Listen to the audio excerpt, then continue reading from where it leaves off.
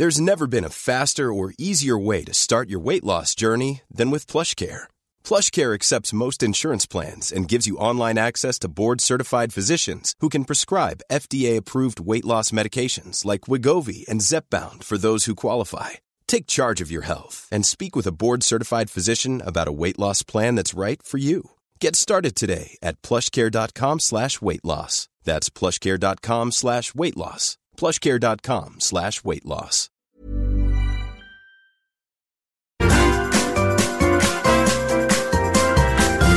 You are listening to the Mother of All Talk Shows podcast with George Galloway.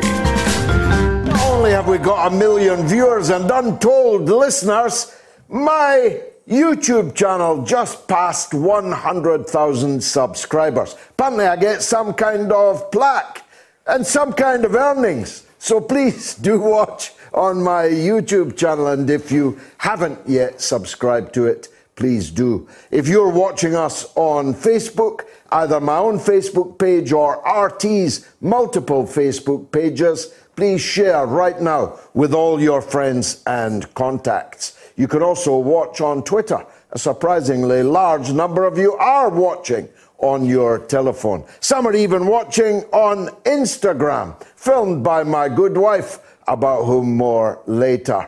And you can watch on Twitch. You can watch on my Telegram channel. I forget what the name of it is, but you'll find it easily enough. It's t.me/George Galloway. There you go. Now, as I said earlier, that paragon of virtue, Sir Nick Clegg, has decided for us who we can see on social media. We can see everyone of whom he approves, but we cannot see Donald Trump. Personally, I think it's all gone rather boring over in the United States. Certainly on social media, I want to see what the orange man is saying, but Sir Nick has decided otherwise. You couldn't make it up, especially in the context that George W. Bush is literally being hugged and kissed like an old stuffed teddy bear, particularly by the liberal establishment. Hey, he only killed 1 million people. Mission accomplished, George. But he didn't say mean and ugly things on social media, perhaps because he doesn't know how to work a mobile telephone. He was once found trying to put coins in the top of his mobile telephone. George Bush, now a liberal hero. Donald Trump, a non-person. Do you remember what they used to say about non-persons in the Soviet Union? Remember what some of them even said about the banning orders on the likes of Winnie Mandela during the anti-apartheid struggle in South Africa. Well, Donald Trump is now a non-person. We'll be asking the coolest of American cats, Garland Nixon, in the course of the show, whether that will help or hinder Donald Trump. If I were him, indeed if I were anybody, if I were Russia, if I were China, I'd be putting a lot of effort and money into building alternative social media platforms to the dictatorship of Sir Nick Clegg. Wouldn't you? And we'll be talking, as I said, about Sir Keir Starmer. They said the Blairites, he's back, by the way, Tony Blair. Did you see that? He's now laying out the future for Britain post-COVID-19. He said that we ought to be discriminatory against those that have not been vaccinated, that people who have been vaccinated should have more rights than people who have not been vaccinated. But hey, it's a voluntary vaccination, don't you know? You'll just be officially, legally discriminated against if you haven't been. That would be a bit of a nightmare to administer in your local Wetherspoons, don't you think? But anyway, people say Tony Blair's going to come back and take over the Labour Party. But why would he need to? He's already controlling the Labour Party. The block of wood called Keir Starmer that leads the Labour Party does exactly what his master's voice tells him to do, both on domestic policy and on international policy. You may have seen a rather large article in the Sunday Times today, adorned in part by my picture.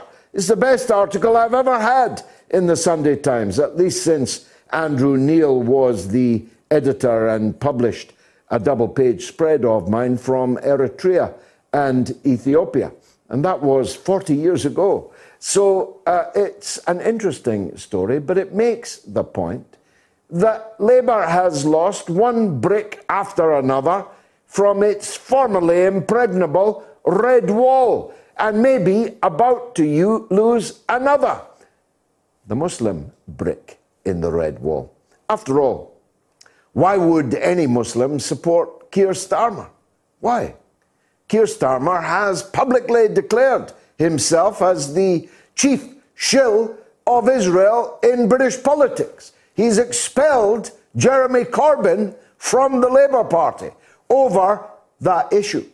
He has ruthlessly expunged all trace of support for the Palestinian people from the Labour Party's ranks. If you don't believe me and you're in the Labour Party, tweet right now that Israel is an apartheid state, which is something that many of the greatest Israelis openly write in their newspapers every day. But if you're in the Labour Party in Britain and you say it, you will promptly be expelled.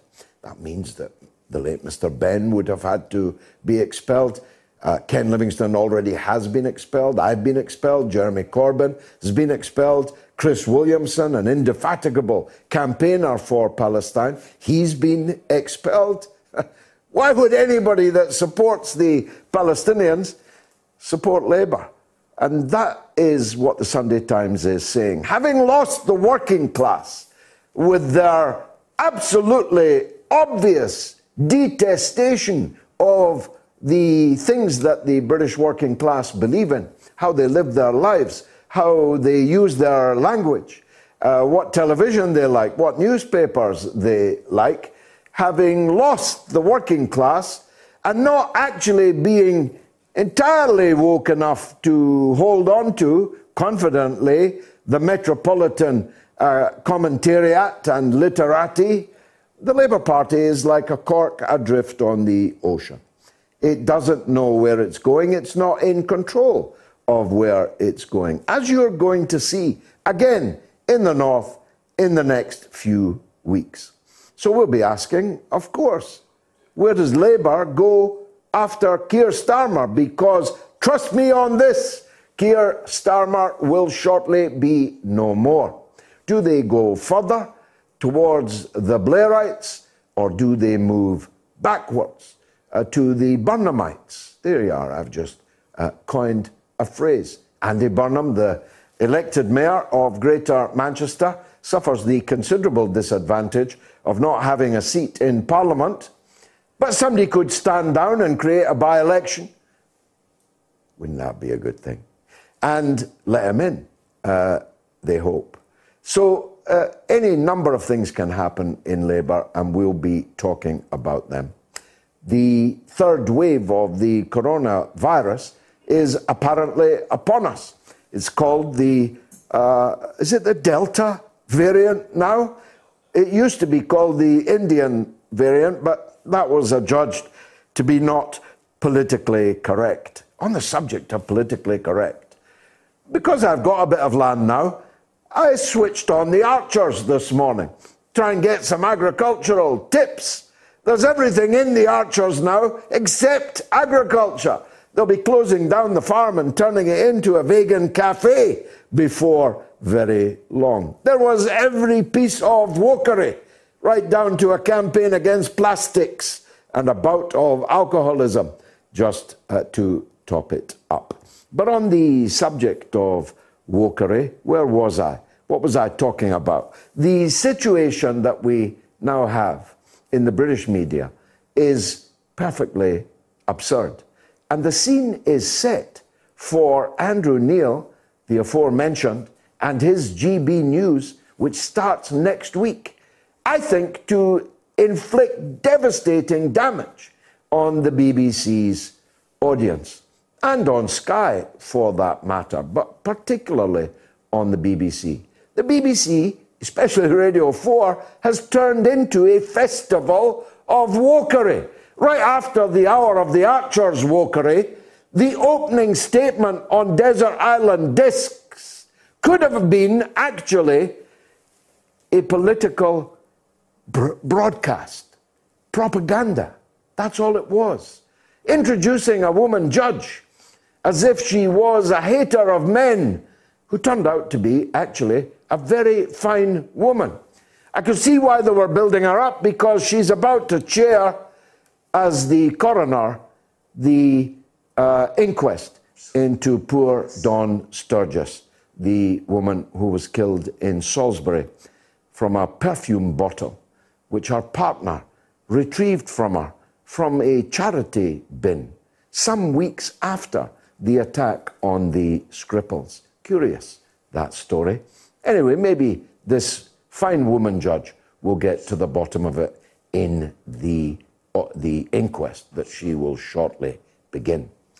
But the BBC is uniquely vulnerable to Andrew Neil, because millions of people in Britain have decided that the BBC hates them, hates how they vote, hates how they think, hates how they live their lives. We'll see. Perhaps we'll have a media expert on next week about that. This week I'll be asking Patrick Christys about it too. We'll be talking to Moat's medic, Dr. Ranjit Brar, on the third wave of the coronavirus. We'll be asking him what's going to happen to all these poor people that went to the Algarve when it was on the green list, but are now marooned there, that it's on the amber list, and are going to have to quarantine when they come back to the United Kingdom. We'll be asking Dr. Brar what is likely to happen on the 21st of June. Is it Freedom Day? Are we returning to normal? Or will the U-turn that we've seen before be executed again? And we'll be talking to the greatest living Israeli, Gideon Levy, the author and journalist on the Haaretz newspaper in Israel, who spoke to us just a couple of weeks ago during the savage bombardment and mass murder, half of the victims being women and children. Half, exactly, half. Not militants, not terrorists, not fighters, not soldiers. Half of those murdered were women and children. And you may recall that the great Gideon Levy said to me that Netanyahu going won't make any difference because the problem is not Netanyahu. Well, we're going to quickly find out if he was right, because Netanyahu is out. Or is he out? Ha ha! You know he's come back before. But we'll be asking Gideon, what happens if he is out?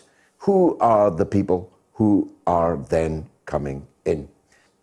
Two friends of mine were arrested in the last 24 hours in Jerusalem. I have been telling you for a decade that the real heart of the Palestinian matter is not in Gaza, but in Jerusalem, and moreover, in the holy places in Jerusalem.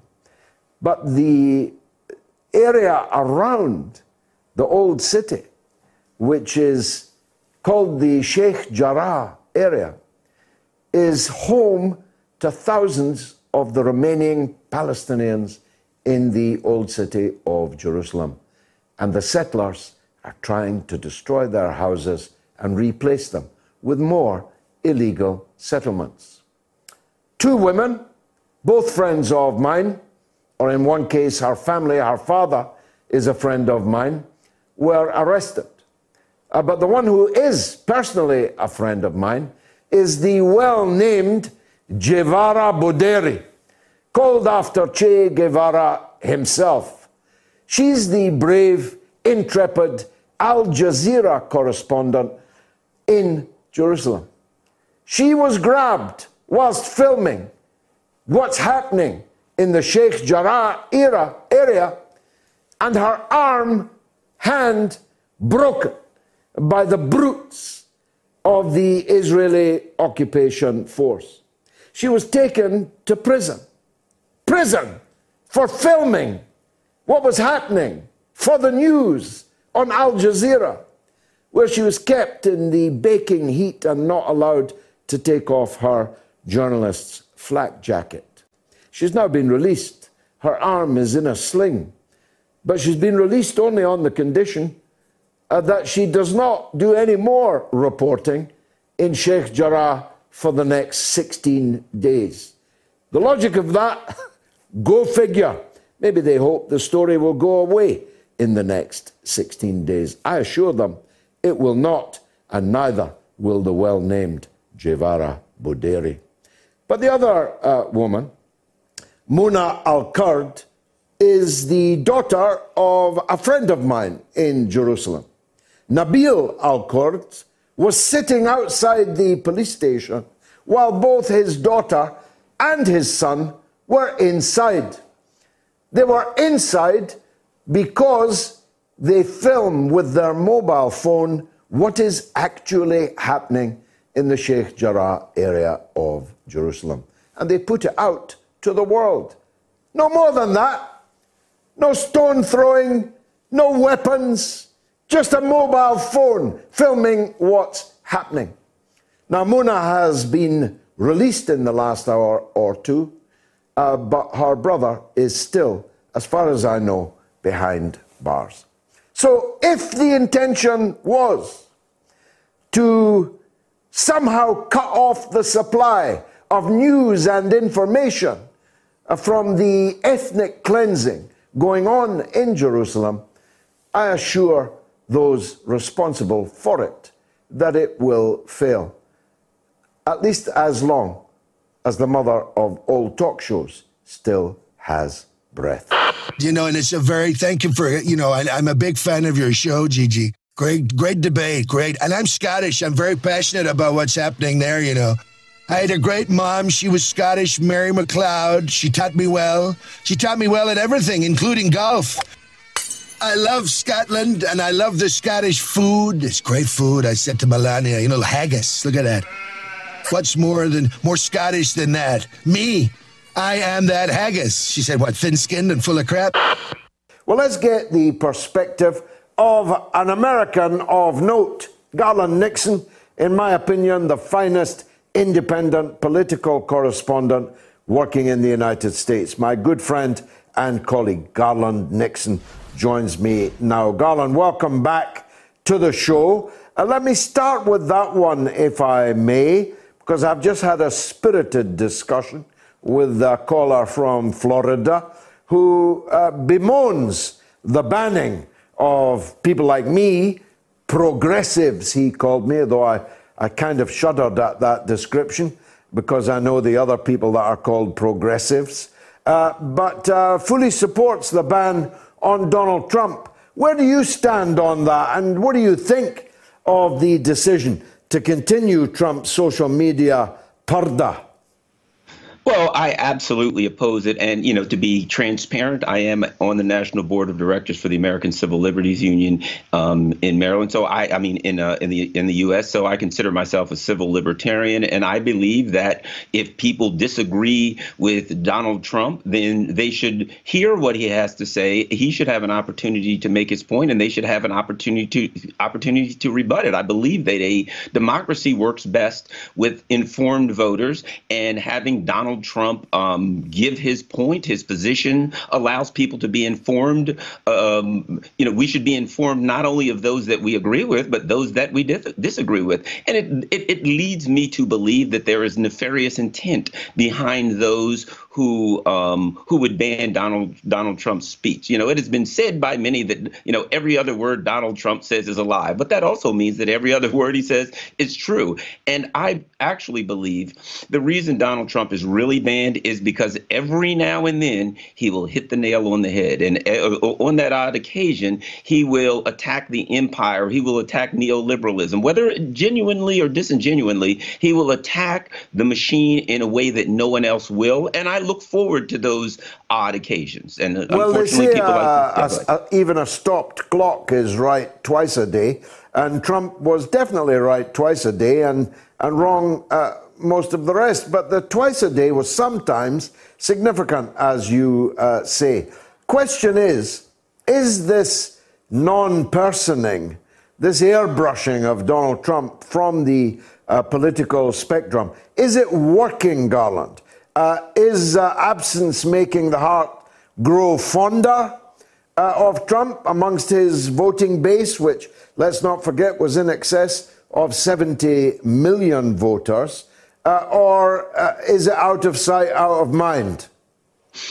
It's absolutely not working because the foundational belief behind banning Donald Trump is flawed. It's the boogeyman politics that the Donald Trump political phenomenon is only about the individual Donald Trump. And it only came about because Donald Trump became the president in 2016. People like me argue that Donald Trump is the result of a particular neoliberal and neoconservative politics that caused people to look for something else. In fact, I know people who completely disagree with Donald Trump and voted for him. You know, it was kind of a Brexit-like thing that said, I just want to take a sledgehammer to the system. Well, those people are still there. The dynamics have gotten worse because of COVID and people, you know, watching Jeff Bezos and the billionaires clean up while everybody else suffers. So I think it does no good because it ignores the dynamics that created the phenomenon that is Donald Trump.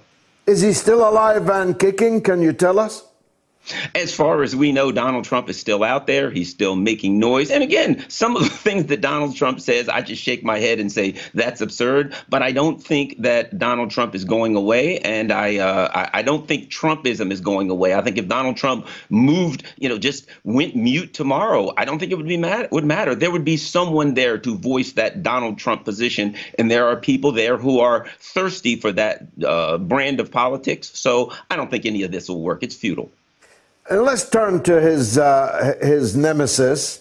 I've seen videos of speeches and other events by President Biden with only a few hundred viewers on them. And I can testify from this side of the pond, Joe Biden, President Biden, almost never says anything of interest to me. Is that echoed in the United States? Are they already bored of him? You know, it's hard to say because, you know, I think many people in the country view Joe Biden as, you know, representative of neoliberalism, representative of globalist politics. So, you know, while Joe Biden, many look at him as, you know, somewhat incompetent, I think a lot of people in the country look at him as part of a political movement, as it were, a very powerful political movement. And so I don't think the individual Joe Biden is viewed as a president would have been 10 or 15 years ago. Yeah, I kind of get that impression. Anyway, turning to media matters. You keep a very close eye on the U.S. media. What's rattling? What are the big stories there in the U.S.? Well, there are a couple of stories. One of them is, of course, Hunter Biden, you know, is the story that will never go away. And disappeared just in time for the election. Yes, it was disappeared. It was extraordinarily renditioned by the mainstream media.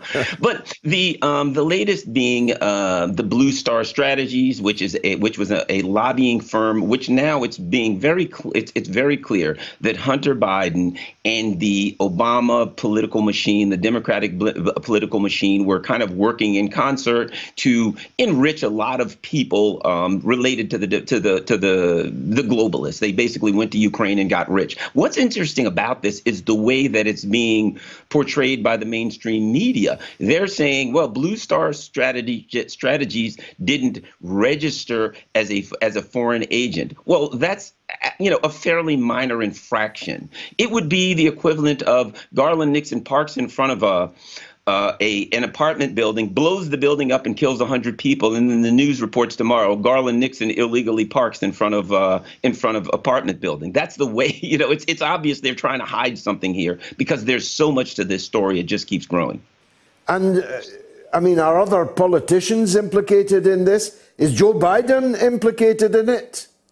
Yeah, there are pictures that have come out that show Joe Biden actually at dinner with business friends of Hunter Biden, while in fact he claimed that he didn't know anything. The other thing that's being very clear, and I think it's important now, is Joe Biden runs around the world telling people that he's going to lead a movement of democracies against autocracies. And one thing that's being abundantly clear is that when the United States overthrew the Ukraine in 2014, Joe Biden was in fact an autocrat. Well, there's little doubt of that now, that he and his family members were really cleaning up. One of the things that came out is that Blue Star Strategies, and this was a consulting firm, a PR firm that was working with his son Hunter Biden, was allowed to participate on a White House conference call with the State Department, members of the inner circle of the White House, and with people in Ukraine. And after that call, they sent a memo. They sent it to Burisma. They sent it to a number of people in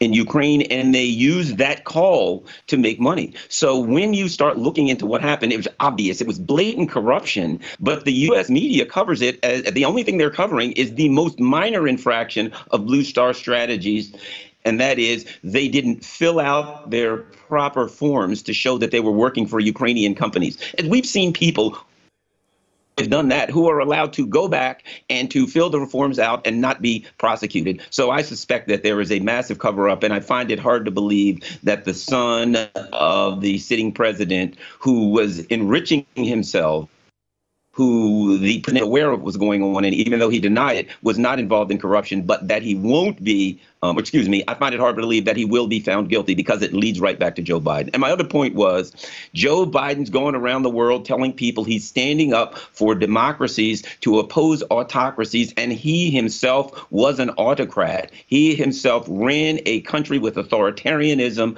replaced the attorney general with a person who wasn't even a lawyer. The guy that he replaced the attorney general, I'm using that term, of Ukraine with, wasn't even a lawyer at the time that attorney general was investigating his son's company. It is absolutely one of the filthiest stories you've ever seen, but the media here is doing everything they can to try to brush over it. Well, not here on the mother of all talk shows. Garland Nixon, thank you as always for joining us. Hello, ministers. Welcome to the government's media training day. Is everybody here? Yes. Incorrect. You must never give a yes or no answer. Understood? You really don't understand what's going on. Sorry, sir. Why can't we answer yes or no? A very sensible question. I'm glad that you've asked it, and I can see why you think that, but that's not how we do things at the moment. See, that's how it's done. Who's that I can hear sniffling? Hancock? Glad. Ah, I see you've been practicing. Somebody go and get him someone to blow his nose on. If somebody asks you your opinion, remember, you don't have one. And no matter how simple the question is, never answer yes or no. Got it? Glad.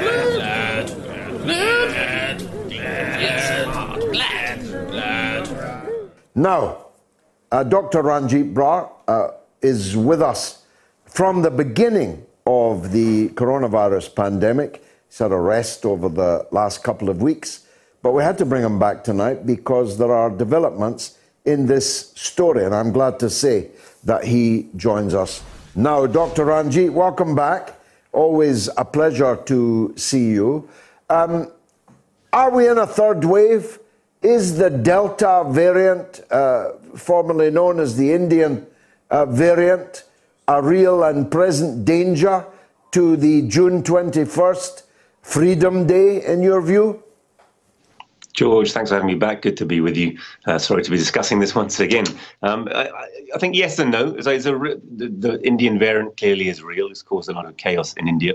And what we've seen throughout the pandemic is anywhere that the virus really runs rampant out of control, we're likely to see the emerging of a slight variant strain. There are, as we've said many times, more than 4,000 variants, but this India variant, the Delta variant B1617.2, does now seem to be responsible for around 60% of new infections in Britain. So it's become the dominant variant here. But before getting carried away with that fact, I think it's really important to examine three questions. One is, is it more infectious? Is it more dangerous? And, to what extent does it have resistance to vaccinations? And what we seem to be seeing is that, it is slightly more infectious. There are variations on exactly how much, but a little bit. Is it more serious? Difficult to say. There's only very mild evidence to suggest it's in any way more serious clinically. Slightly higher rates of hospitalization seem to be seen with it, but those are overall still very low. And in terms of resistance to the vaccine, we know the South Africa variant, the now called Beta variant, B1351, was the variant most resistant to the AstraZeneca vaccine in particular. And it does seem that this India variant has some of those features. However, if we look overall at the statistics, hospitalizations in this country at the moment are at an all-time low. Much less than 1% of people in our hospitals have COVID. There are slight increase in the cases to about 30,000 a week, but deaths again are at an all-time low since the very start of the pandemic. So, personally, Intermittent Sage, who I have a lot of time for and respect for, obviously a very august and expert body of opinion, think that we should be sounding alarm. And they, in particular, point out that we should do our best to still have in place excellent healthcare measures of, isolation and support packages of isolation for those who have found to have this variant, so that we can stop it from spreading. But still, it's likely to be the case that people who have vaccination are essentially immune. And so what I think we have done, remember right at the beginning, there was a lobby of opinion who said we need to let the vaccine, the virus run through the population and protect the elderly. Now, we couldn't protect the elderly. That was the fault in that scenario. But now, effectively, through the vaccination program, I believe that they are really protected,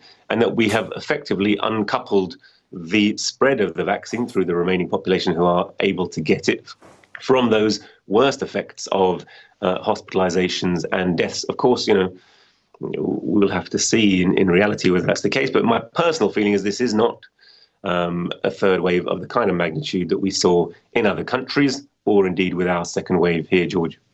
So if you were the health minister, and I so wish you were, would you be going full speed ahead on the 21st of this month, or would you retain some of the restrictions?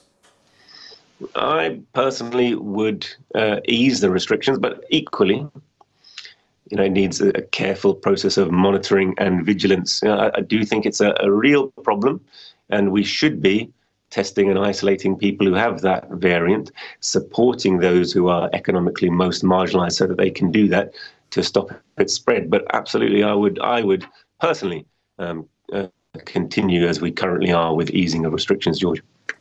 Now, let me ask you, if I may, taking advantage of your being here, it's a different subject. I read somewhere that in a matter of days from now, the NHS is going to sell all of our data and details. What could you tell us about that? That is actually true, George. So on the 21st, the NHS data, all data taken from the time of your birth records, right up until the time of your death, and that would include maternity data, includes data of your mental health, data of your sexual health, data of your sexual preferences. So all kinds of extremely sensitive data that really you would only share with your GP on the basis that they're going to use it, or health professional on the basis they're going to use it to help to treat you, has become a valuable commodity and resource for a couple of reasons. One, for research, and that's how we're being encouraged to think about it.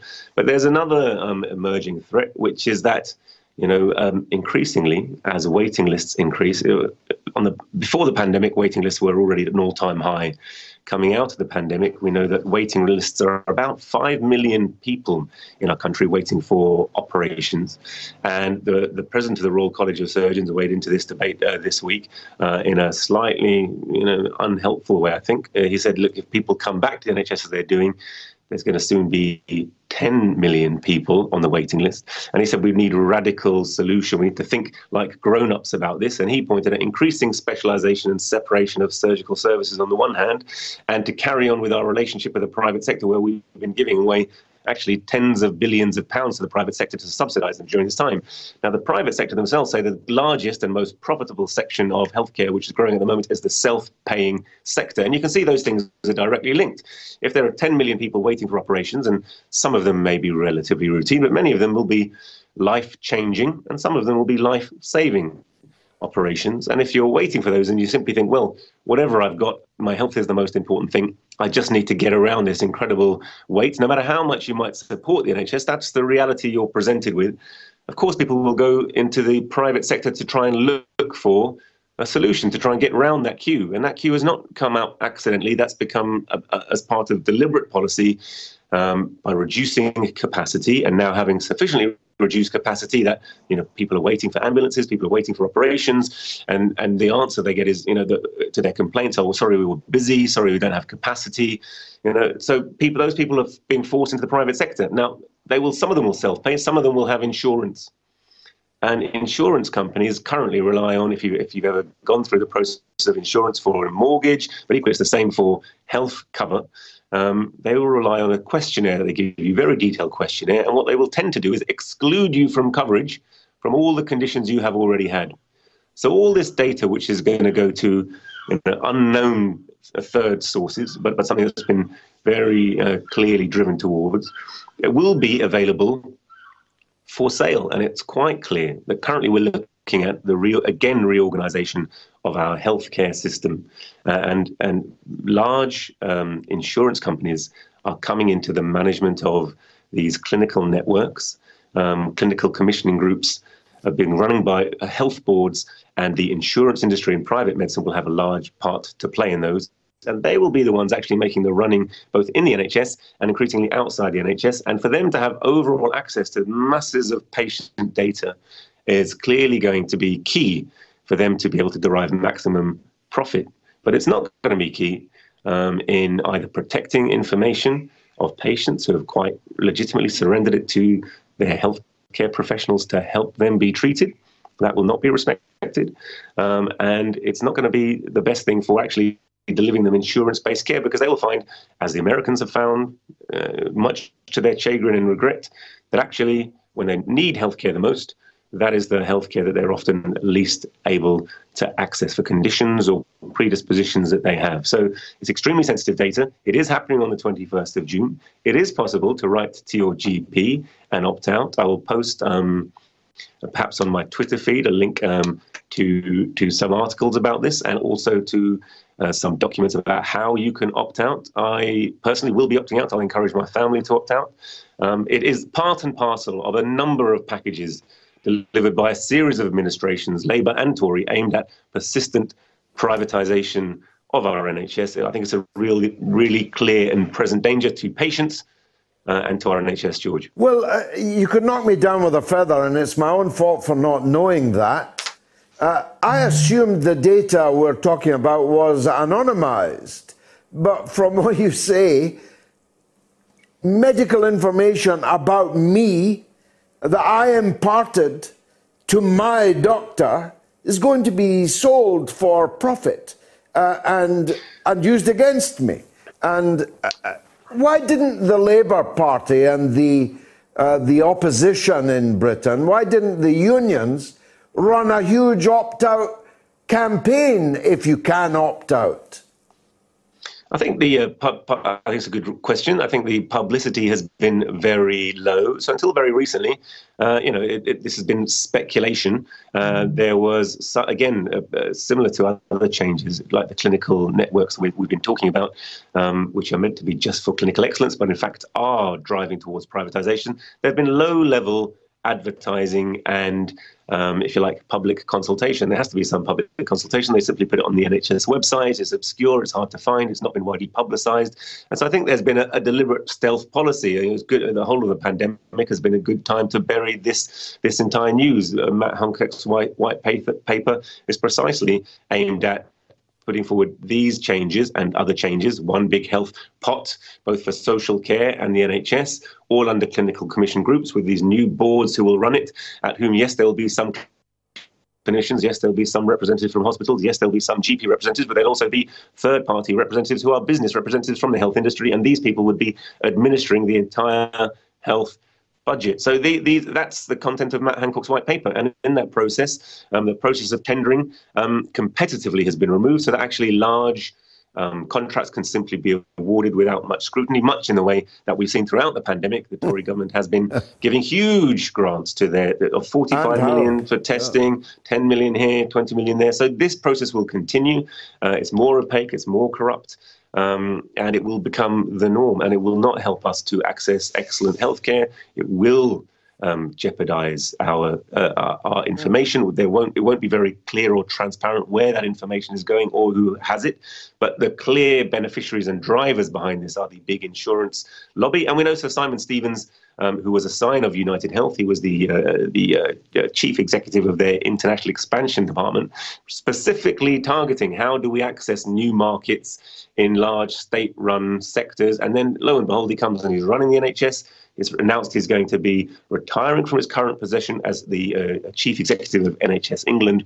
Step down. I thought that would be the end of his story. Maybe he'll get his lordship and retire. But no, it's also seen on Hansard, there's been a record of consultations suggesting that he may, in fact, end up as the minister overseeing not just the health system, but the health system and the social security system as they're merged, but on the basis of self-payer, increased insurance penetration and increased privatisation. So he'll continue to have a very major role, despite his very clear conflict of interest that he's been the chief executive for 10 years and no doubt remains intimately linked with the private health insurance lobby. And did Labour oppose this? And if they did, how come I didn't notice it?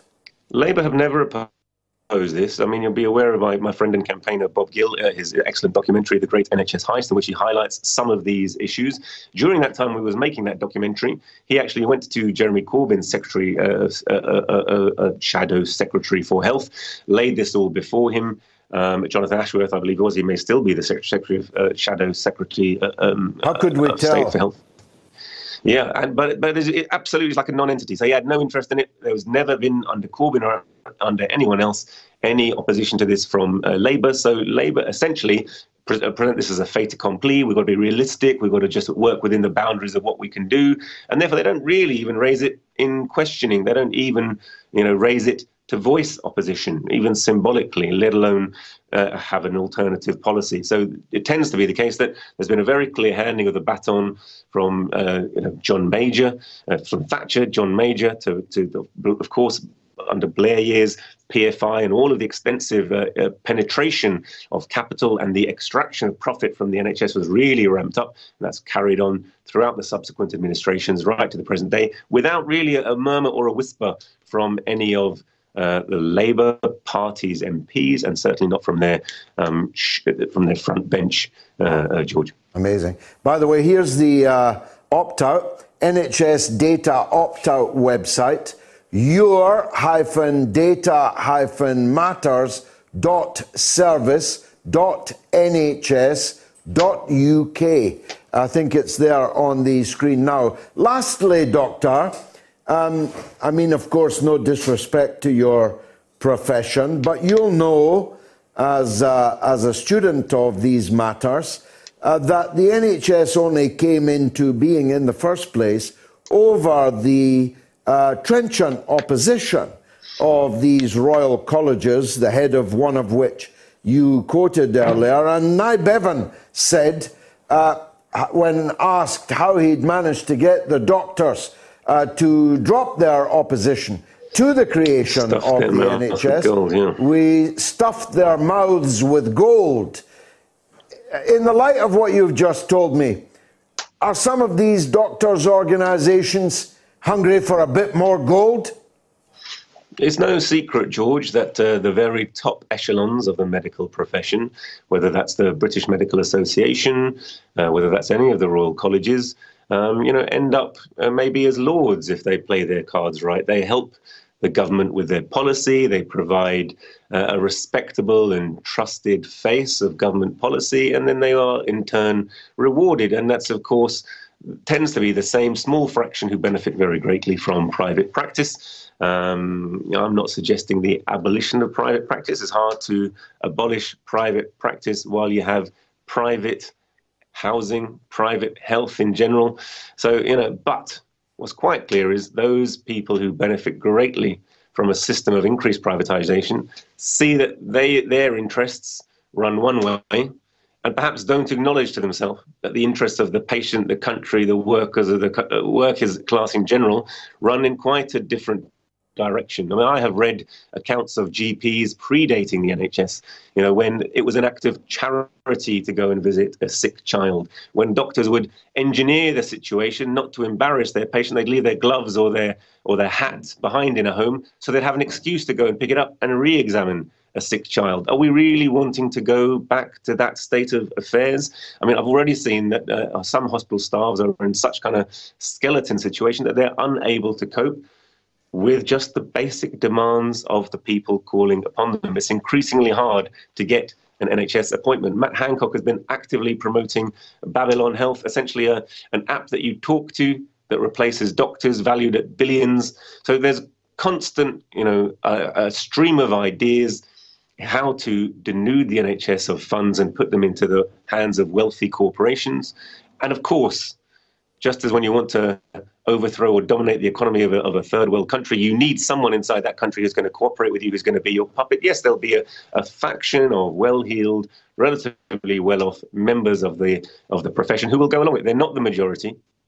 The majority care, deeply love and the NHS. I think it's a great honour, as I do, to be able to see patients, to treat them free of charge. I've never had to, in my whole life, literally saving thousands of lives, performing thousands of operations, never had to worry whether my patient could afford the treatment, only ever considered what was in their best interest. That's a situation I very much want to preserve. What we need is a very broad-based campaign against this. But I'm afraid to say that the mainstream political parties, Labour included, and Labour are linked in 1,000 ways to most of the campaign groups, whether it's against the war, whether it's against privatisation, and always they want to lead the direction of that campaign back towards the objectives of the Labour Party, which are to get a Labour MP elected. That's not what these campaigns needs to be about. They need to be about preserving the NHS for future generations, because it makes a huge impact to their lives, to our lives, to the lives of ordinary workers. I won't be able to afford, a private care, George. I'm quite sure that the average working class person in this country won't. And if they knew this was the direction that their policies are constantly driving up, if they were honest and open about it, our politicians and the business class, there's absolutely no way that they would have that support. And in that way, Bob is quite right in referring to this as the great NHS heist, as into a great conspiracy against the British public, precisely because it's peddled on the basis of lies. But by, for example, Tory backbenchers who, in my lifetime, I have seen referring to the NHS as a Stalinist institution because it's not based on the sound principles, in their opinion, of private interest, private business. So this is what we're dealing with. A system in crisis, trying to maximize its profits in any way it can, reducing wages, reducing pay and conditions of working people, epidemics of homelessness and poverty that we're seeing coming out of this pandemic, out of this world economic recession. And one of the ways they seek to preserve themselves is to reduce our social wage, make those who can pay for healthcare, and reduce the access of those who can't. That is what we're facing, George. Well, I'd like to say it was a pleasure talking to you. It was certainly a privilege, and thanks very much for joining us on the mother of all talk shows. Thank you, thanks, Dr. George. Brar. From the makers of Track and Trace comes the Boris Johnson SatNav. Right, next right. No, left. I mean left. What? Yes, no, this left. Oh, crikey, you've missed it, bugger. Oh, bloody Tories. Or have you? Turn round. Or, in fact, don't turn around. Carry on. Yes.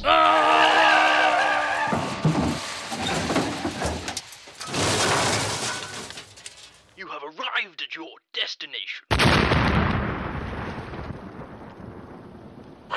You're watching and or listening to the mother of all talk shows, the million-strong audience of this global university. And one of the reasons for the success of this show is the caliber of guests that we regularly bring to you. You've already had 2 examples of that this evening. You're about to get a very special 3rd example. He is the columnist on the Haaretz newspaper. I call him, though he's far too modest to concur, the greatest living Israeli. He's Gideon Levy, and he joins me now. Gideon, thank you once again for coming on the show. You scolded me a little in your gentlemanly way a couple of weeks ago when I seemed to imply that Netanyahu was the problem. You pointed out that the problem existed long before Netanyahu and will certainly last far longer than he will. He is no more, or perhaps you might want to tell us differently. And if he is no more to be Prime Minister of Israel, what can you tell us about the people who are about to come after him? Thank you, George. It's always a great pleasure to be with you. And let's speak also about the quality of the host, not only the quality of the guests. Thank you. Which makes the show the mother of all talk shows. Thank you, sir. As about Netanyahu, as it seems right now, and I mean, it will be sensational if I'm wrong. Usually I'm not wrong, but this time it's really exceptionally sensational. It seems that Netanyahu will have to step down either on the coming Wednesday or next week, Monday, the latest. This, for many Israelis, it means almost getting out to freedom, getting rid of the great Nicolae Ceausescu of Israel. I don't share it. I don't share it. I think that the Zionist leftists in Israel make their life too easy by believing that the only problem is Netanyahu, or even the main problem is Netanyahu, and once we'll get rid of him, Israel will become this peaceful and just place. I have news for you. This is not going to happen. One right-wing nationalist government is going to replace another right-wing nationalist government, and I'm even not sure which one of the two is going to be more extreme, more nationalistic, more racist, and more standing for the Jewish supremacy in this country. It's a melancholy prospect, and you could see why, after all these decades of the Nicolae Ceausescu of Israeli politics, as you brilliantly put it, you could see why people feel cheered by his political way going, but it would be foolhardy in the extreme to imagine that anything fundamentally will change. Although there is this difference, isn't there? If I may digress, one of the most bizarre coalitions in British political history was the Fox North coalition. Charles James Fox, the greatest of all British parliamentarians, man who supported the American Revolution, supported the French Revolution, tabled a motion congratulating the people of France on the execution of their king and queen, formed a government with the utter reactionary Lord North. I'll not bore you with all the reasons why, but it didn't last long. Will this coalition, containing some very hard right Israeli nationalist politicians and 3 members, I think, of an Islamist Palestinian Arab faction, will such a coalition possibly continue for long? If it will stay as small as it is right now, namely it is based on a majority of 1 seat, of 1 member of parliament, by definition this cannot last for long, because in any given moment there will be found the parliamentarian who will be unsatisfied and say, I'm going to make this government fall. The idea is that after this government will start to function, there might be some other parties who will join this government, and then it can last for very long, even for full 4 years. Nobody knows. Tell us about this Palestinian Arab Islamist faction. How representative are they of Israel's Palestinian population, and how Islamist are they? It's that time of the year. Your vacation is coming up. You can already hear the beach waves, feel the warm breeze, relax, and think about work. You really, really want it all to work out while you're away. Monday.com gives you and the team that peace of mind. When all work is on one platform and everyone's in sync, things just flow.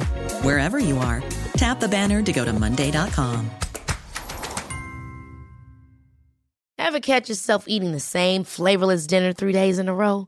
Dreaming of something better? Well, HelloFresh is your guilt-free dream come true, baby. It's me, Keke Palmer. Let's wake up those taste buds with hot, juicy pecan-crusted chicken or garlic butter shrimp scampi. Hello Fresh. Stop dreaming of all the delicious possibilities and dig in at HelloFresh.com. Let's get this dinner party started.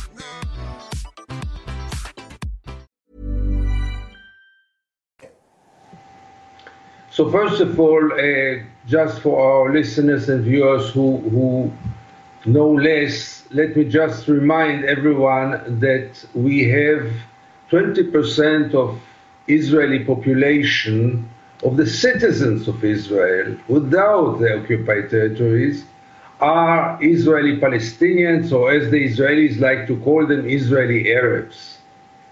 Those 20% are highly discriminated, but they are part and parcel of the democratic game. They can vote, they can be elected, and even though they were quite excluded from the political game until now, came this guy who was part of the joint list and decided he goes for a new way, namely to join any government and to try to get achievements, mainly economical achievements, but not only, to the community of the Israeli Palestinians.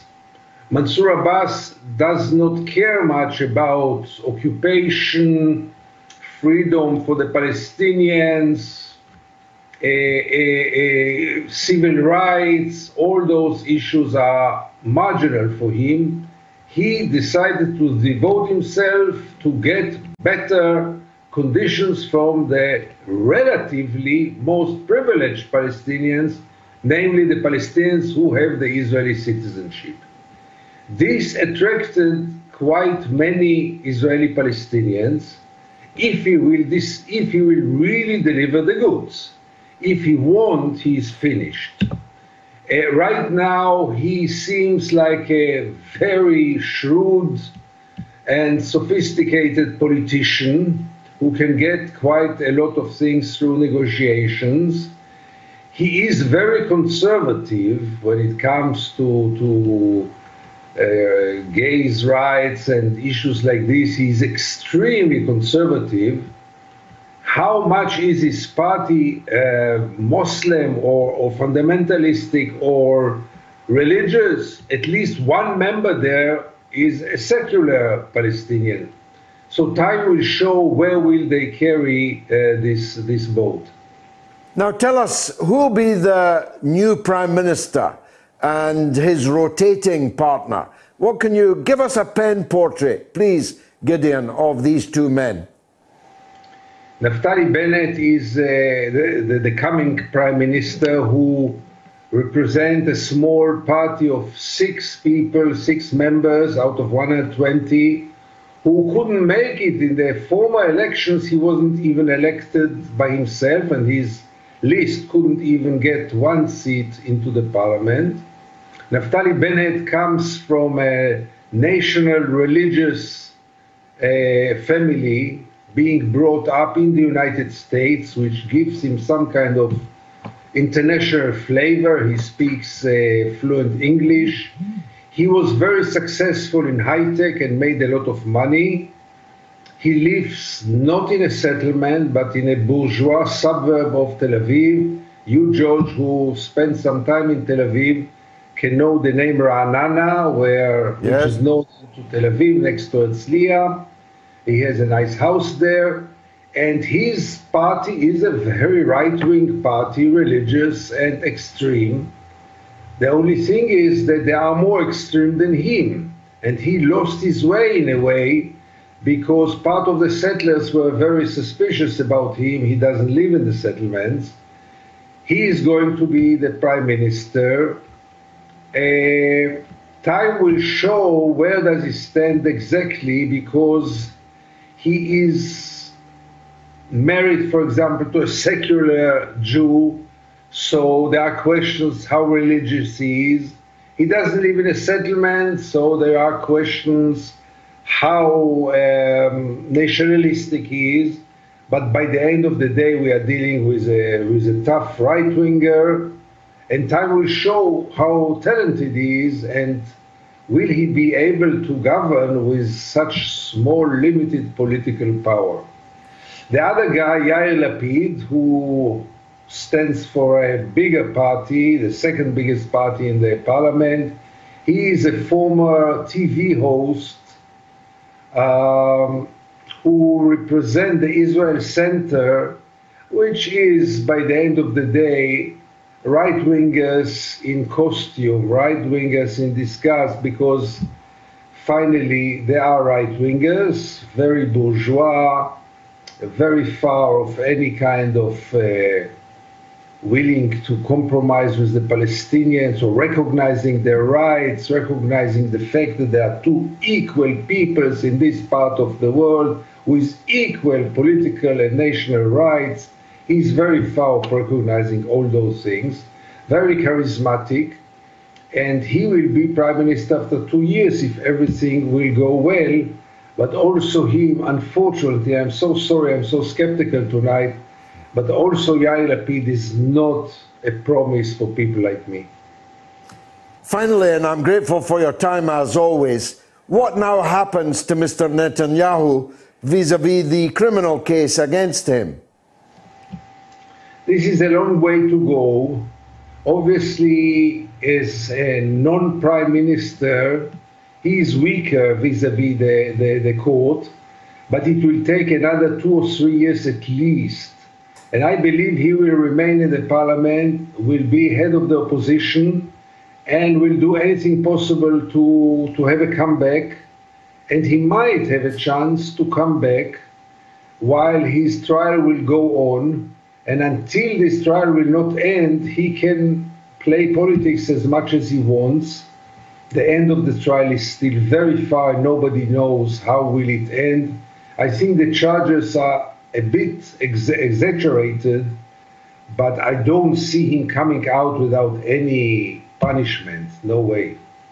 Gideon Levy, a peerless summary of the political situation in Israel. Thank you very much indeed for joining us. Greatly appreciated. Now, the poll is going great guns. 1,513 people have voted.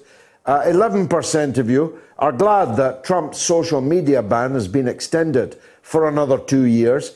81% of you are not, and 8% of you think he should have been banned forever. You've still got time to vote on that on my Twitter feed and on my Telegram. Now, my next guest, I think, is a caller. It's Paul in Birkenhead on Israel. Go ahead, Paul. Hi, George. Thanks, hi there. Let me through. Welcome, sir. Go ahead. I just wanted to mention about a petition that's on the government Houses of Parliament website about placing sanctions against Israel. Yeah, there's a debate on the 14th of June, I think. Yes, it is. So it's a week tomorrow. Yeah. So just wanted the people who don't know that if they could, it was 380 over 380,000. That's a big petition. That's a big petition. It is. And the rules are, I'm a little rusty with parliamentary rules. I hope to refamiliarize myself with them soon. But if you get more than 100,000 signatures, there must be a parliamentary debate on the subject. Yeah. Well, this petition beat that 3 times over and more. Yeah. So, but I think still need. I think the more people, the better. So, I think. What's the petition? What's the petition called, Paul? I'm not sure. It's just Palestine. Anyway, anybody just go on the Parliament website and just put in Israeli petition, and you'll find it. It's on the top. It's there. Okay. There is a number of petitions, anyways. But, yeah. But they want the one with the more than 300,000 signatures, just to maximise that, and it calls for sanctions against Israel, so you can guarantee that the Labour Party will not be supporting it, which will do them some damage in some places. Well, hopefully. I mean, hopefully you do some damage yourself on the by-election next month. So, thank you, Paul. Very kind of you to say so. Fred is in Buxton. He's a new caller, particularly welcome, therefore. Fred, go ahead. Hello, George. Take your time. Don't be nervous. I'm fine, George. I have actually spoken to you before on the victory of a certain red club against a blue club. Oh, yes. Excellent. Do you remember I spoke to you that evening? I think I do. We celebrated briefly together. We celebrated together. Let's hope we get another chance next season. Have you seen Ferguson's documentary? I'm going to watch it with my son. It's really very powerful indeed. It's epic. It's moving. It's exciting. I'm glad my sons all watched it with me because, well, look, let's face it, in their lifetime, United have not been that much to look at. No, they haven't. But they were able to see in this documentary just exactly what Manchester United were and hopefully will be again. Anyway, off the football. So. What else would you like to talk about? What I wanted to talk to you about was the BBC chiefly. Yeah. And why nobody's bringing them to account for the lies that they keep spinning, the government narrative they keep spinning. It's so frustrating I used to respect the BBC. I think the only people who respect the BBC anymore are those that are sucking at its engorged teat and those who want to. I couldn't agree more, George. I see no evidence of any love in the country anymore for the BBC. No, and as such, maybe it's time for the chopping block. Well, if I was in charge, I mean, if I was the Prime Minister of Britain, or let me put it another way, if I was Boris Johnson, I would radically cut the BBC. I would slim it down. Yeah, but to be fair, to be fair, George, at the moment, the BBC have been pretty useful to Boris. Do you not agree? No, I don't actually. I mean, of course, they preferred Boris Johnson to Jeremy Corbyn, and all those that now complain about Boris Johnson were the very people who went the extra mile to do down Jeremy Corbyn. Yeah, so to that extent, I agree. But the Liberal agenda, the anti-Brexit agenda, the woke identity politics agenda, which is spreading like wildfire in the BBC, the Tories don't like that at all. Yeah, well, perhaps we'll agree to disagree on that. But really, what I wanted to say also, George, I'm a 50-something bloke now. I've seen the best years of my life. I've watched my children grow up. I've met my grandchildren. I would be prepared to walk through Gaza with a Palestinian flag in one hand, a Union flag in the other hand, and a wreath around my neck, and risk a bullet to lay that wreath at the wall for the children of Palestine. That's a very, very powerful call indeed, Fred, and will be long remembered. Thank you very much for making it. Terence is in Norwich on the same subject. Go ahead, Terence. Good evening, Mr. Galloway. How are you? By the grace of God, I'm in good spirits. Thank you. Me too. And listening to that lady earlier, and fellow Manchester United supporter Fred, it was pitiful to listen to that lady. I think the point, even Gideon Levy has missed the point that I'm going to make, is that these Abraham Accords that Kushner had been over at the background doing these things, all his work, getting Tony Bennett to come in, a friend of his, Jared Kushner, the Abraham Accord, they just slipped that in. Gideon Levy, I think, missed that. I think his whole premise is great. However, don't take your eye off these Abraham Accords. You've got America with the UAE slipping in these highness people. And I was really pleased to see last week a sheikh from the UAE going to the Al-Aqsa Mosque. Forgive me for liking this, but he was spat at by a young kid, and the other men were around him asking him questions. What are you doing here? This is actually America's game plan. They've slipped in these so-called Abraham Accords, and Mr. Biden is not changing it. Tony Bennett's not going to do anything different to Netanyahu, who doesn't care one jot. And Mr. Levy was quite right there. The only small country that I can give credit to, and the party Sinn Féin, they said the Israeli ambassador should be removed from Ireland. And I totally agree, because until you start sanctions, apartheid there is not going to change. Hannah Nasrawi, a lot of respect for her, she said there's 2 states is never going to happen now. It's finished, and I agree. There has to be cohabitation. How we get there, I think America is the big problem. The world needs to take sanctions against Israel, the way they're treating and killing ritually. They have not kept one UN resolution. And what a man said there earlier was pitiful. And I'd like to walk alongside him. I don't fear death at all as a Catholic. And I'm proud that the man said that. And well said indeed. But don't lose sight of these Abraham Accords, Mr. Galloway. No, I shan't. I'm not as pessimistic as you about them. I think they'll die, they'll wither on the vine. But you're right, pernicious indeed they were. Thanks for the call. Nathaniel is in Berkshire, and he wants to talk about Trump and the social media ban. Go ahead, Nat. Hi, George. Big fan. Thank you.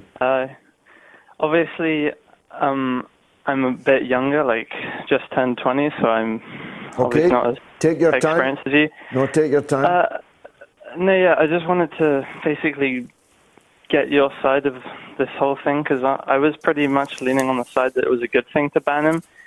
Because, I mean, surely he incited the violence on that Capitol, so well, if we were to, Nathaniel, if we were to ban everyone who has incited violence, there would be very few politicians on social media. Tony Blair's on social media, and he killed 1 million people in Iraq. The Deputy Prime Minister who made the decision to ban Donald Trump is jointly and severally responsible for a great deal of violence and bloodshed in the bombing of Syria, for example, and other places. John Major, Jack Straw, none of these people would be on social media. George W. Bush wouldn't be on it. You'd have to ban people who are responsible for a great deal more violence than Donald Trump was responsible for. But there are 2 issues of principle that need to be addressed, I think, by a young man like you. First of all, who will guard the guards? Who will decide who is to be banned? And secondly, if they can ban the President of the United States, they can ban anybody. They might not like the cut of your jib, Nat, or mine, perhaps more likely to be mine. And then they close me down, and you can't hear what I've got to say, and I can't reach you. You see my point? Last word to you. Thank you. So you're just saying it's basically like a publicity stunt, and really... Well, I think they're hypocrites. I think if social media is to be the public square, and that's what they told us it was, that's the basis on which they are not treated as publishers. You see, if you have a newspaper, you decide who writes in your newspaper. But they said they were not a newspaper. They were not a television station. They were not responsible for what people said on their platform. And they made a lot of money by being free of the restrictions that would have come with being a publisher, with being a broadcaster. They could not be sued, for example, for what someone wrote on their wall or said on their platform. And they were extremely lucky to get away with that designation. But they have, until now, gotten away with that designation. But in banning someone like Donald Trump, they are acting as a publisher. They are acting as a regulator. And who are they? Who gave Zuckerberg or Sir Nick Clegg the right to ban thee or me from social media? Nathaniel, thank you very much for the call. Now, the poll is almost closed, I think. 1,861 votes. 14% of you are glad that Sir Nick prevailed and Trump was banned, at least for another 2 years. 74%, nearly three-quarters of you think that it was wrong, but 12% of you think he should have been banned forever. The Telegram poll is almost exactly the same. Hey you, do you want to know more of what's happening in the world right now? Of course you do. But getting to the heart of the story, well, that's going to take some hard work. That's why here at the Mother of All Talk Shows, we've created that program just for you, hosted by one of the world's most sagacious minds. Get a perspective, an education on stories from all around the world, dissected and discussed with you. Join our debate, vote in our polls on Twitter, tweet a question to George, or call in now to give us your perspective on the stories the rest of the world simply isn't talking about. Join the College of Knowledge, where there are no tuition fees, hosted by one of the world's greatest orators. The Mother of All Talk Shows with George Galloway. Let's make sense of the world together. Now, my good wife has joined me. How lucky am I? In fact, she came in to scold me for slouching, so I'm trying to sit ramrod straight. But she is going to tell us some of the things that are on social media. But just before you do, the mother of all tweets has to be Bill Karmetsky. Galloway hates his own kind, his ancestry, his culture, to suck up to Bolshevik power and money. I wish there was Bolshevik power and money to suck up to. Tell me, Gayatri, what's rattling? Right, so the poll is doing very well. It brings up a lot of commentary. Huge number, and almost 2,000 people voted on it. Odell Sheeran says, I don't care for Trump's politics, but censorship of a former president in the land of the free. Doesn't sound very free indeed. And Alan Healy says, I say ban Nick Clegg, not just from Twitter. And Paul Murphy says, by banning Trump, they're actually showing how relevant he is and that they're scared shirtless. And Michael Albanese says, Donald Trump incited insurrection against the government of the US. He not only should be banned from social media, he should be imprisoned for life. Or better yet, executed as per the Trump administration's resurrection of the execution of federal prisoners. No, we disapprove of that. We and do. Also shirtlessness. Now, the buzz around the left at the time, in America and in Britain, was that he had it coming. And we had it from a caller earlier, that he had it coming. But more sensible people surely worked out that if Nick Clegg can ban Trump, he can ban anybody, and he might ban you next, or someone that you like, someone that you support, and then they become a non-person. I haven't heard from Donald Trump for months. I'd like to know what he's saying. I know. It's my right in a free society, isn't it? It is your right.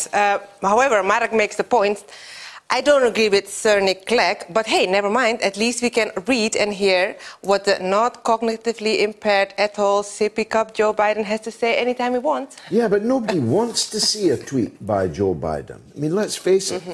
I mean, he doesn't say or do anything interesting. It's outrageous, isn't it? It's outrageous. Speaking as a non-Trump fan, we want to have him... actually, he was very interesting. Well, it's certainly entertaining. Do you want to hear about COVID? Yeah? Because people were very happy to see Dr. Ranjit Brar back. Very good. I was very happy about it myself. Some of them, like James Vickers, they were a bit worried that he wouldn't be back after giving an objective view on the vaccine side effects. Oh, no. He's the Moats medic forever. Yes, but... They've got him on a long-term contract. Echoes Bunny Woman says, is Galloway still pushing the COVID scamdemic narrative? Yawn. Anyway, the digital ID roll is rolling out fast and the globalists are panicking, and she says, therefore, the COVID is falling apart. Someone has looked up at the NHS app, though, Lord Charfield, and it categorically says the patient data cannot be used for insurance and marketing purposes. Well, everyone should opt out, and then it definitely cannot. I don't think Dr. Ranjit was making it up. I haven't heard you make a comment about Lilibet yet. Who's that? Lilibet, the new royal baby. Whose baby? The Duchess of Sussex. Meghan? Meghan and Harry. Oh, my sincere apologies. I didn't even know about it. The baby was born today, Lilibet. Yeah? Lilibet Diana. That's a kind of, what would you call it? An abbreviation, but a sweetheart one of Elizabeth, yeah? Yes. But Deirdre says... Lilibet Diana. Yes. Oh, very nice. Well, congratulations, Harry and Meghan, and to all their family. I'm sure there's much rejoicing in the royal palaces of Britain today over this wonderful news. Deirdre says, however, such hypocrisy to name your daughter after your grandmother after publicly throwing the royal family under the bus with Oprah, whilst her husband, Philip, was ill and then hospitalized and then died. They're kind of acting as if that had never happened, I think, hoping to move on. Not sure the others in the royal family will let them, but there you go. Finally, I don't know why this came up, or I think I know, because of today's game, about Romania. Again. About Romania, reckless abandon says Ceausescu and his wife were not unpopular. They were assassinated by British agents in the military. Is this on the back of the game with England? Actually, I know that not to be true because I wrote a book on it. It's called Downfall, the Ceausescus and the Romanian Revolution. I'm not sure how available it still is. It was 30 years ago, but you'll get the truth in there. Thank you. That's it. Yes. Mrs. Very nice to see you back on the Moats screen, and I promise to sit up straight for the rest of the show. Now, I didn't give you the answer. James Earl Ray was arrested for the murder of Dr. Martin Luther King in London. Interesting that. What was he doing in London? Was he making a run for it? Anyway, let's go to the phone lines. It's Wayne in Cheshire. Wayne, welcome to the show. Always a pleasure. Just some information about the 100,000 signatures for the debate. Yes. A couple of months, when they brought it in, they said they had to have debates for more than 100,000 signatures. A couple of months afterwards, they changed the rules because they didn't like what the debates were going to be. So now they are willing to look at having a debate. So it's no longer mandatory? No. I told you I was rusty on the rules on that, but I hope to oil that rust quite soon. But it is going ahead. It is on the 14th. It is a week tomorrow, isn't it? I couldn't tell you because I've rung up for something else about Keir Starmer. I'm pretty sure, but go ahead anyway, Wayne. Well, if I was giving advice to Keir Starmer and the Labour Party, and this is quite sincerely, I would tell him to grow his hair, unwash, dress scruffy as possible, openly be seen drunk and smoking cannabis in the street, have many adulterous affairs, fully privatise the NHS he wants to do, tax oxygen in the air and immerse himself in corruption, and then he might get some votes. Well, he did, of course, regularly try LSD when at Leeds University, which I found quite extraordinary, that a Queen's Counsel, former DPP, now leader of Her Majesty's opposition, didn't just inhale, but actually was an LSD fiend. So he does have a history, Wayne. I didn't actually know that. Now, I've come to the 100% conclusion that either the British public are completely insane and uneducated and stupid, or the whole thing is fixed, or they just love the insanity, the craziness of Boris Johnson. Well, I think that makes you quite a typical leftist who wants to abolish the people and appoint a new one. I don't understand what you're trying to say. Well, what I'm trying to say is the British people have a view on Keir Starmer versus Boris Johnson. It's quite a settled view now, 91 polls in a row, and they prefer Boris Johnson. So your answer to that is that they are insane. Well, maybe it's your side of politics that isn't relating to the British people. After all, twice as many working class people prefer Boris Johnson to Keir Starmer. But you're not understanding. What I'm trying to say is, let's just go for the NHS. Why would anyone with any intelligence want to vote for something like the NHS? Because they don't know. As good as it could possibly be. Because they don't know, and that's because the Labour Party, which is supposed to be the opposition, gets millions of pounds to be the opposition from the state, isn't an opposition at all. You heard Dr. Ranjit earlier. The Labour Party hasn't even opposed the mass transfer of our medical records to private business. I know. Could you honestly, I know you can only say much on the television, why are they doing this, Labour? I think Labour hates the British people and cannot hide it. And I think the British people hate the Labour Party back.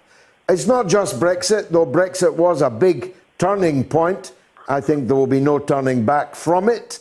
But it's been going on for decades. The Labour Party's infatuation with woke identity politics, endlessly dividing people with talk of sex and gender and race and sexual orientation and pronouns and politically correct speech, convinced the British people that Labour hated them, and I think they are now hated back. Okay, I know it sounds stupid, but what does this woke mean? It means all the things I've just described. Thanks very much, Wayne. A new caller is Ordell in Manchester. Go ahead, Ordell. Hi, George. Nice to speak to you again. And you? I just want to talk about Palestine, really. Sadly, I was protesting back in 2014 in Manchester after the genocide that Israel was committing against the people in Palestine. And sadly, 7 years later, we're still doing the same thing. I was at Oldham yesterday demanding that the Elbit factory in Oldham be shut down. There have been some heroic protesters there on the roof and so on. This is a factory that produces drones for the Israeli military. That's right. In the northwest of England. Who'd have thunk it? Go ahead. Yeah, it's the only factory apparently in the north of England that is producing these drones. So we would want to get it shut down. 240 civilians killed in Gaza, and it's done on my doorstep. What I wanted to make the point is something you touched on earlier. We've been protesting for years, and people are with us at the moment. Court of public opinion is with us, but sadly, the people in power are not. My local MP in Hyden Staley Bridge is a part of Labour LFI, Labour Friends of Israel, and he's the vice chair there. And we have a big Asian community in Hyden Staley Bridge, and his majority is diminishing all the time. I want to make the point that these Labour safe seats now, with the support of Israel, we need to kind of lobby against them and pressure them to get them out of power, like we do with BDS. Well, it's a terrific call, Ordell, and I'm grateful for it. Half of all Labour MPs, are members of the Labour Friends of Israel.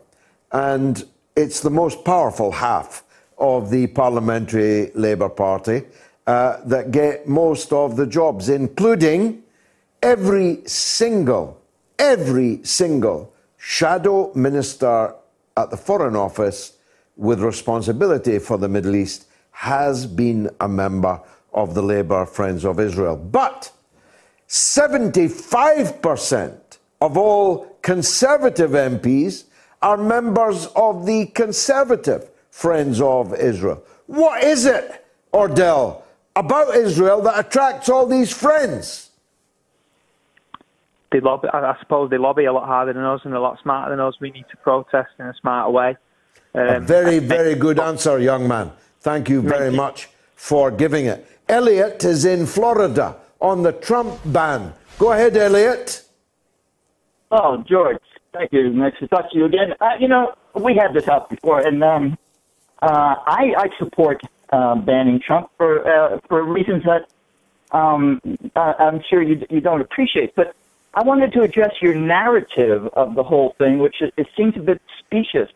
The fact that in Europe there are laws against hate speech, and there are none here. But aside from that, it seems like the narrative that if we allow them, the powerful media, to do this to Trump, then we're next.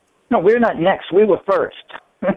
We were first, and we will be next and last, and it will continue. So you're content for these people to have the power to ban Trump. You're content for these people to have the power to ban you? I have no...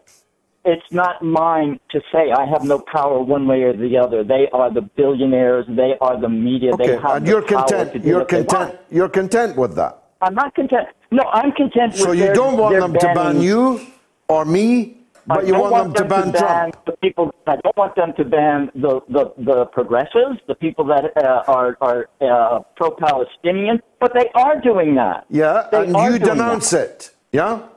You don't think. Hold on, Elliot. You don't think they should have the power to ban thee and me, what you call the progressives.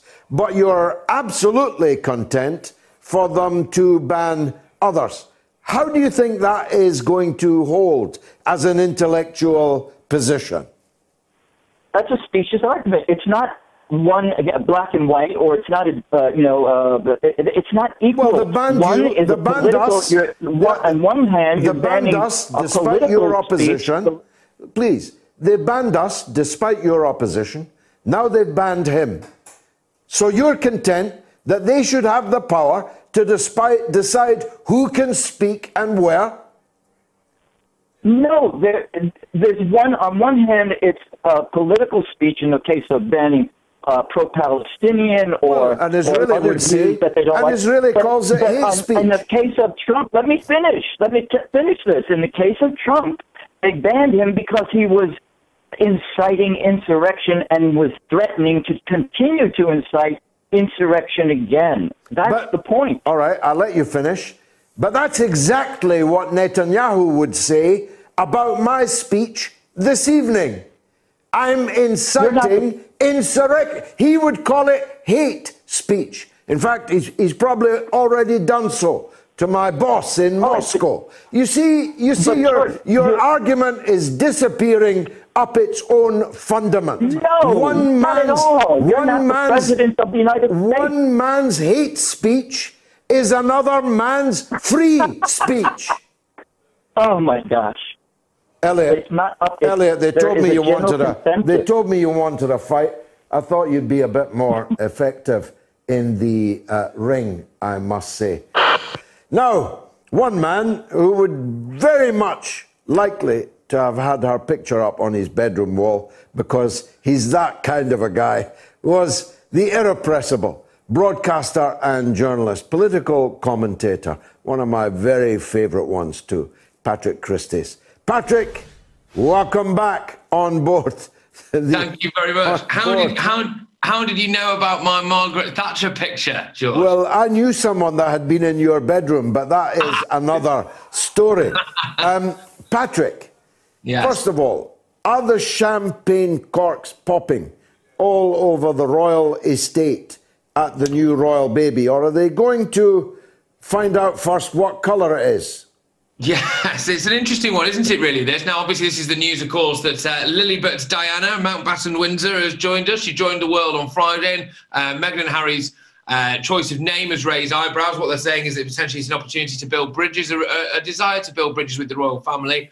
Clearly, it's come after, well, a series of very explosive interviews, most of them involving Oprah, and clearly there's been a lot of issues there with regards to the royal family. You're right to point out the issue of colour, and that was one that was pointed out by Meghan Markle, where it was said that the royal family, or an unnamed member of the royal family, which of course then kind of tarnished the whole royal family, really, did say apparently that there were questions raised about what colour Archie would be. Now, this was actually compounded earlier this week, by real kind of genuine proof of racism in the royal family, actually, that has emerged in the 1960s, where actually it was the royal family exempted themselves from equality law, and it meant that anyone who was in any way of colour, or as they called it, foreign immigrants into this country, was only able, and amongst the royal staff, to be a servant and could not rise any higher, and that was as recently as the 1960s. So, it is quite embarrassing. They actually secured an exemption from the Race Relations Act,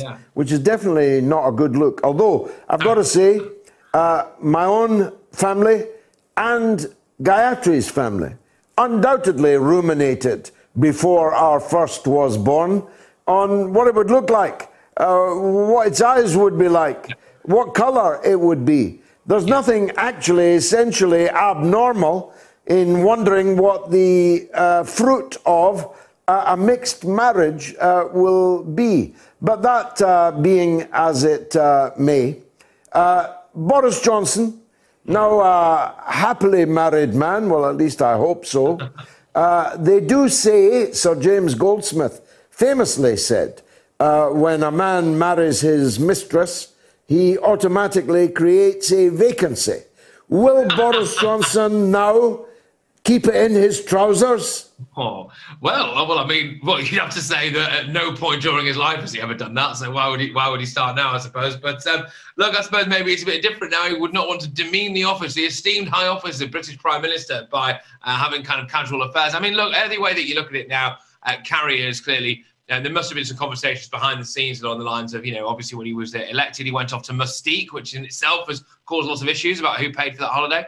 And he proposed to Carrie over there, and then now they've had their wedding. It's interesting, actually. There's been a series of Boris Johnson's former flings, and I believe one former wife and one former fiance, which is says something about the fruity nature of his personal life, all kind of tripping over themselves now to basically say, good luck, Carrie, he's an absolute nightmare. So yeah, it'll be interesting to see how this one pans out, George.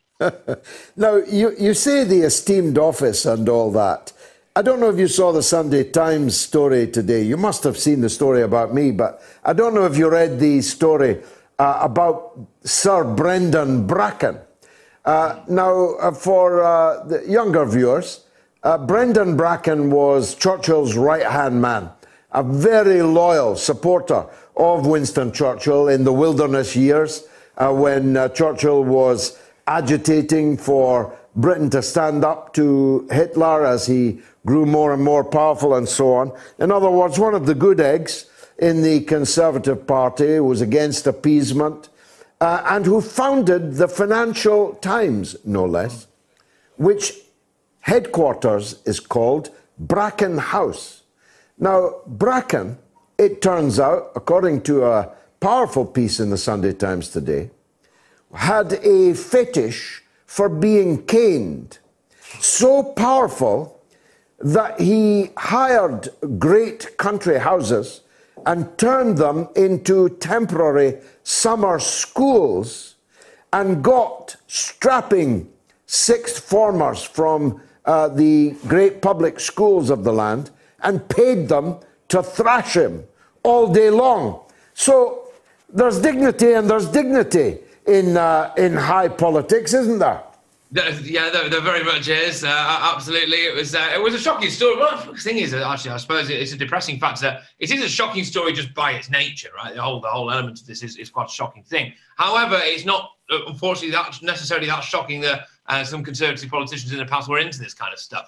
So, this is the story, as you rightly said there, that he pretended to be a 16-year-old with a premature aging condition as well. So this guy's gone to extreme lengths to indulge in particular fantasy here. But it's a shame, really, isn't it, that on this day, because he was obviously Churchill's wartime Minister of Information, it's a shame, really, that on this day, the commemoration of D-Day, the 77-year anniversary of the D-Day landings in Normandy, that, actually there's some kind of the focus on Brendan Bracken's sexual fetishes. It's a bit of a shame, really. I think those two things have crossed paths at the same time. It's a brilliant segue, and I was wondering how I could segue from what I've just said to what I wanted to ask you. It strikes me that given there can be hardly any survivors left from the D-Day landing, that the greatness of what happened on this day in 1944 has somewhat slipped down the batting order in the media. Yeah, it has, actually. And I think it's a real shame on numerous counts, of course, because if you forget the true horrors of what happened that day in the wider context of the just horrific nature of World War II in general, then actually I think there's some risk or potential risk of things like that maybe happening again. And I think there's an accumulated wisdom that comes with people of a certain age and who have been through some lived experiences, such as the horrific D-Day landings. And if we ignore that, or if we push it down the pecking order when it comes to the news agenda, then I think we lose sight of it. And it's a shame, isn't it? Because there's an irony here. There wouldn't be a news agenda in the way that we know it if it wasn't for the people who landed and fought, and in some cases somebody died on the beaches in Normandy. Many of them teenagers, Patrick. Yeah, many of them teenagers, exactly, of course. And I think as well, it's fascinating for me that we're seeing now more and more things in this country, like school children wanting to tear down the Union Jack outside their schools and teachers indulging that. And I think, on the 77th anniversary of one of Britain's greatest military operations, I think, it was poignant to remember that we wouldn't have the opportunity to shout at our own flag now if it wasn't for some of those people who made the ultimate sacrifice. A point very well made. Here's a couple of calls for you and indeed for both of us. Graham is in Ayrshire. He's up first. Graham, go ahead. Good evening, George. Good evening to you as well, Patrick. I joined in just when Ranjit was talking, and he was talking about how he would probably support the easing of restrictions at the moment. I wanted to take a different tone on that, if that's all right. Sure, go ahead. That heavy as I build my case. But Ranjit's rationale was that the link between cases and deaths of COVID-19 has been broken, and that's obviously because older adults, which is the group that's most at risk, are fully or mostly vaccinated now. Now, I don't know that that's conclusive, but I'm willing to go along with that for the moment. But what I did want to raise is, why is no one talking about long COVID? It seems like death is the only metric that anyone's using, and I noticed that's what Ranjit was referring to as well. But long COVID, and by that I'm talking about a cluster of symptoms that people get post-infection. That can include cognitive impairment, including your memory, shortness of breath, chronic pain, gastrointestinal, wide range of symptoms. And there was some research that came out in the past week or so that told us that 1 million people in Britain have experienced symptoms of long COVID, and of those, 365,000 have reported symptoms after 12 months. So those people might never get better. And well, look, I need to cut that short, but it's a fascinating call, Graham. But because of the hour and the sheer number of people trying to get through, I don't have the expertise to answer that. I don't expect, though I could be wrong, that Patrick does either. But the long COVID issue, just like ME, Patrick, perhaps a little before your time, might very well become a long-running neuralgic point in British discourse. Absolutely, 100%. There's so much about this virus that we don't know yet, and it's just simply by the nature of how long it's been around and how long we've been doing tests on it. And it's a similar thing as well when it comes to the vaccinations now. We are hearing here now about 75% of adults being jabbed, 50% of people being double jabbed, and it's seeming to be perfectly effective against all the known variants so far. In fact, this week we were apparently terrified of the Nepalese variant. The World Health Organization came out and said they don't even think that one exists. Although, to be fair, in January they also said, the January before last, they also said that they didn't think there was any human-to-human transmission of the coronavirus. So they're not always right. I think there's a lot that we don't know, and there's a lot of of information that we need to get over the course of the coming months and indeed possibly years as well. And a lot of that does centre around the vaccine as well, as it now is getting to the point where we're looking to start vaccinating essentially children. The Pfizer vaccine this week was passed for use amongst 12 to 15-year-olds. This is one of the big questions now, isn't it? Which is, yes, it all seems certainly safe so far, and pretty much anyway, and that's great. But we don't have a lot of the long-term data yet, both on this virus and on the vaccine. And so it can be a bit tricky as to whether or not we now start putting it in kids' arms, really. Just before I go to Sean in Stevenage, Patrick, you must have been delighted to see the sepulchral figure of Tony Blair back on our screens. He seems to be calling the shots in the Labour Party, but perhaps in the Conservative Party too. It's a damning indictment of where the Labour Party is at the moment, that Tony Blair is still seen as a credible potential leading force in there. I think it's absolutely astonishing that both him and Alistair Campbell actually have any kind of say whatsoever on British politics, and why there's not repeated and frankly relentless questions based around their moral compass and what went on in the Middle East. The only way, I've said it before, I'll say it again, the only way I would like to see Tony Blair back in frontline politics is if we could then drag him back and make him account for some of the horrors, frankly, of the things that he's been responsible for. It is the fact that Tony Blair now is relentlessly sticking his oar in. I think the fact is that he's really probably the most successful leader of the Labour Party, certainly in recent times anyway. And he is potentially at a time when the Labour Party actually just does not seem to be producing anyone who seems like they could win a general election. Tony Blair's won 3 of them. I can understand now why people are getting more attuned to the idea of a Blair return. It's that trade-off. Are you willing to accept Blair just in order for the Labour Party to potentially win a general election again? And I suppose only Labour Party members will know the answer to that. Well, speaking as the leader of a rival party, I'd be delighted if Mr. Blair did come back as the leader of the Labour Party. Although, as I said earlier, there seems little reason for him to do so, because he controls what happens in the Labour Party without having to register his interests in the House of Commons. Let's hear from Sean in Stevenage. Go ahead, Sean. Hey up, George. How you doing? By the grace of God, I'm great, fighting fit. Thank you. Good.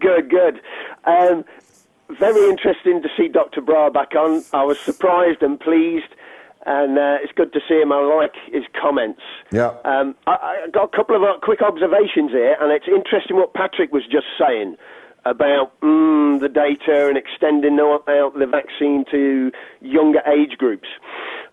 We all know, and we've discussed the levels of corruption this government has been up to during this COVID crisis, where they've had their hands in the till and they've been taking advantage. By the way, I'll let you go on, Sean, but the SNP government are revealed in Scotland in today's newspapers to have been doing exactly the same thing, giving out hundreds of millions of pounds worth of contracts to businesses sympathetic to the SNP without any due process. Go ahead, Sean. Is there nobody honest anymore? Yeah, me and Patrick could form a coalition of all the talents. Sean, thanks for calling. Patrick, there will be a reckoning, of course, on the, as Dominic Cummings made the point, there seems no reason why the public inquiry into what happened in total in the pandemic should not begin immediately. It's been kicked down the road to next year, but next year will soon be here. And there's going to be perhaps unforeseen circumstances or consequences, rather, to how it's all been handled, including the point that was just made there about how the money was handed over. Absolutely, yeah. And that the kind of jobs for the boys nature of the Conservative Party's approach to dishing out contracts at the start of this pandemic and indeed throughout, including someone who used to live next door to Matt Hancock and owned his favourite pub, and that's one of many, frankly, is deeply questionable. There are also, of course, massive issues in relation to the care home scandal that happened there, and that is a proper out-and-out scandal that undoubtedly and unequivocally cost potentially thousands of lives, who is sending people back into care homes knowingly with coronavirus and let it just rip through that particular part of our society. Now, so, I mean, at the minimum that has to happen there eventually is that Matt Hancock will go at some point because of that, I would imagine. The question is, I think, it's going to be a really interesting one, this, for a study of the British political psyche, really, about let's just say our vaccine rollout continues and continues to be magnificent, and there's no reason to believe that won't. And let's just say then that we get out of the big coffee sneezy woods of coronavirus pretty soon. Once all that's done, is the public appetite for this now going to be, let's just never talk about this again, I'm sick and tired of it? Or are they going to be demanding for Boris Johnson's head? And I suspect that it might be the former one. I think that Boris Johnson might actually not come out of it too badly. Also, you do have to look at it and go... Well, that's what happened with Blair and Chilcot. Yeah. If you think about it, Chilcot, we waited years for Chilcot, and it was no sooner launched than it was forgotten.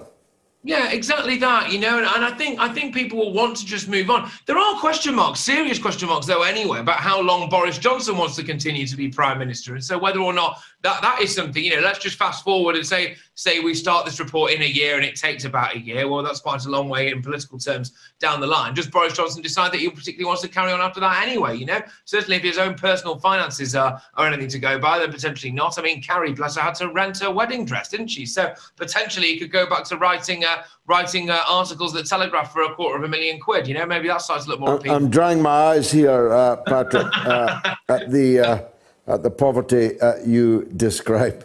Thank you very much indeed. It's been an absolute pleasure. It always is. Patrick Christys, thanks for joining us on the mother of all talk shows. But I have to tell you one or two things just before I close. Today, as I said, is a very special day for my YouTube channel. We hit 100,000 subscribers. And I want to thank everyone who has subscribed to my channel, not just now, but for many, many years past. So the longer you've been a subscriber, the more heartily I'm thanking you this evening. It's a major milestone to get to 100,000. I need to tell you also that you can listen to a podcast version of the show. It's brand new and available wherever you get your podcasts. Just search The Mother of All Talk Shows. It's on Spotify, Deezer, Google, Apple Podcasts, and many others. Listened to in over 22 countries so far. If you're like me and you don't know what a podcast is, it's basically a compressed version of this show, half the length, all the ads and breaks and hiccups taken out. So it's the quintessential version of the mother of all talk shows. So I commend it to the house, as they say. I've got time just for one more. Jared in Pennsylvania on COVID-19. Be quick, Jared. Hello, George. Let's talk to you again. COVID-19. I think we're finally moving out of the worst of the pandemic. But the real question is, have we learned anything from that? And it doesn't seem that America or Great Britain really have. I mean, you look at places like China or Vietnam, they're just rolling on ahead as basically the West has just really adopted a lot of this, libertarian, free market, like we got to open up, everything is all good and like that. But I don't really see any push for like win-win cooperation or any kind of universal worldwide healthcare system. No, absolutely. No lessons are likely to be learned, although everyone will say lessons have to be learned. The reality is when these things happen, lessons are not learned because lessons learned are expensive. You have to take action on the lessons that you learned. You'd have to, for example, make sure that you had a health service that was capable of standing up to a pandemic. And we don't, and you certainly don't. You'd have to work out how the virus has so disastrously affected the people in the poorest communities, the people that were living in the most overcrowded conditions, the people that had no garden to sit out in, the people that were cooped up in small apartments with big families. You'd have to draw a lot of expensive conclusions if you did. China has not just bounced back. China is powering forward, growing at a faster rate than any other country in the world, having been the place where the virus seems to have originated, and yet they dealt with it better than anyone else in the world. And you might think that that is a lesson that all of us might draw upon. I certainly reflect upon it. I don't want to be Chinese or to be in China, but I wouldn't mind a government that could deal with a pandemic as powerfully, quickly as they did.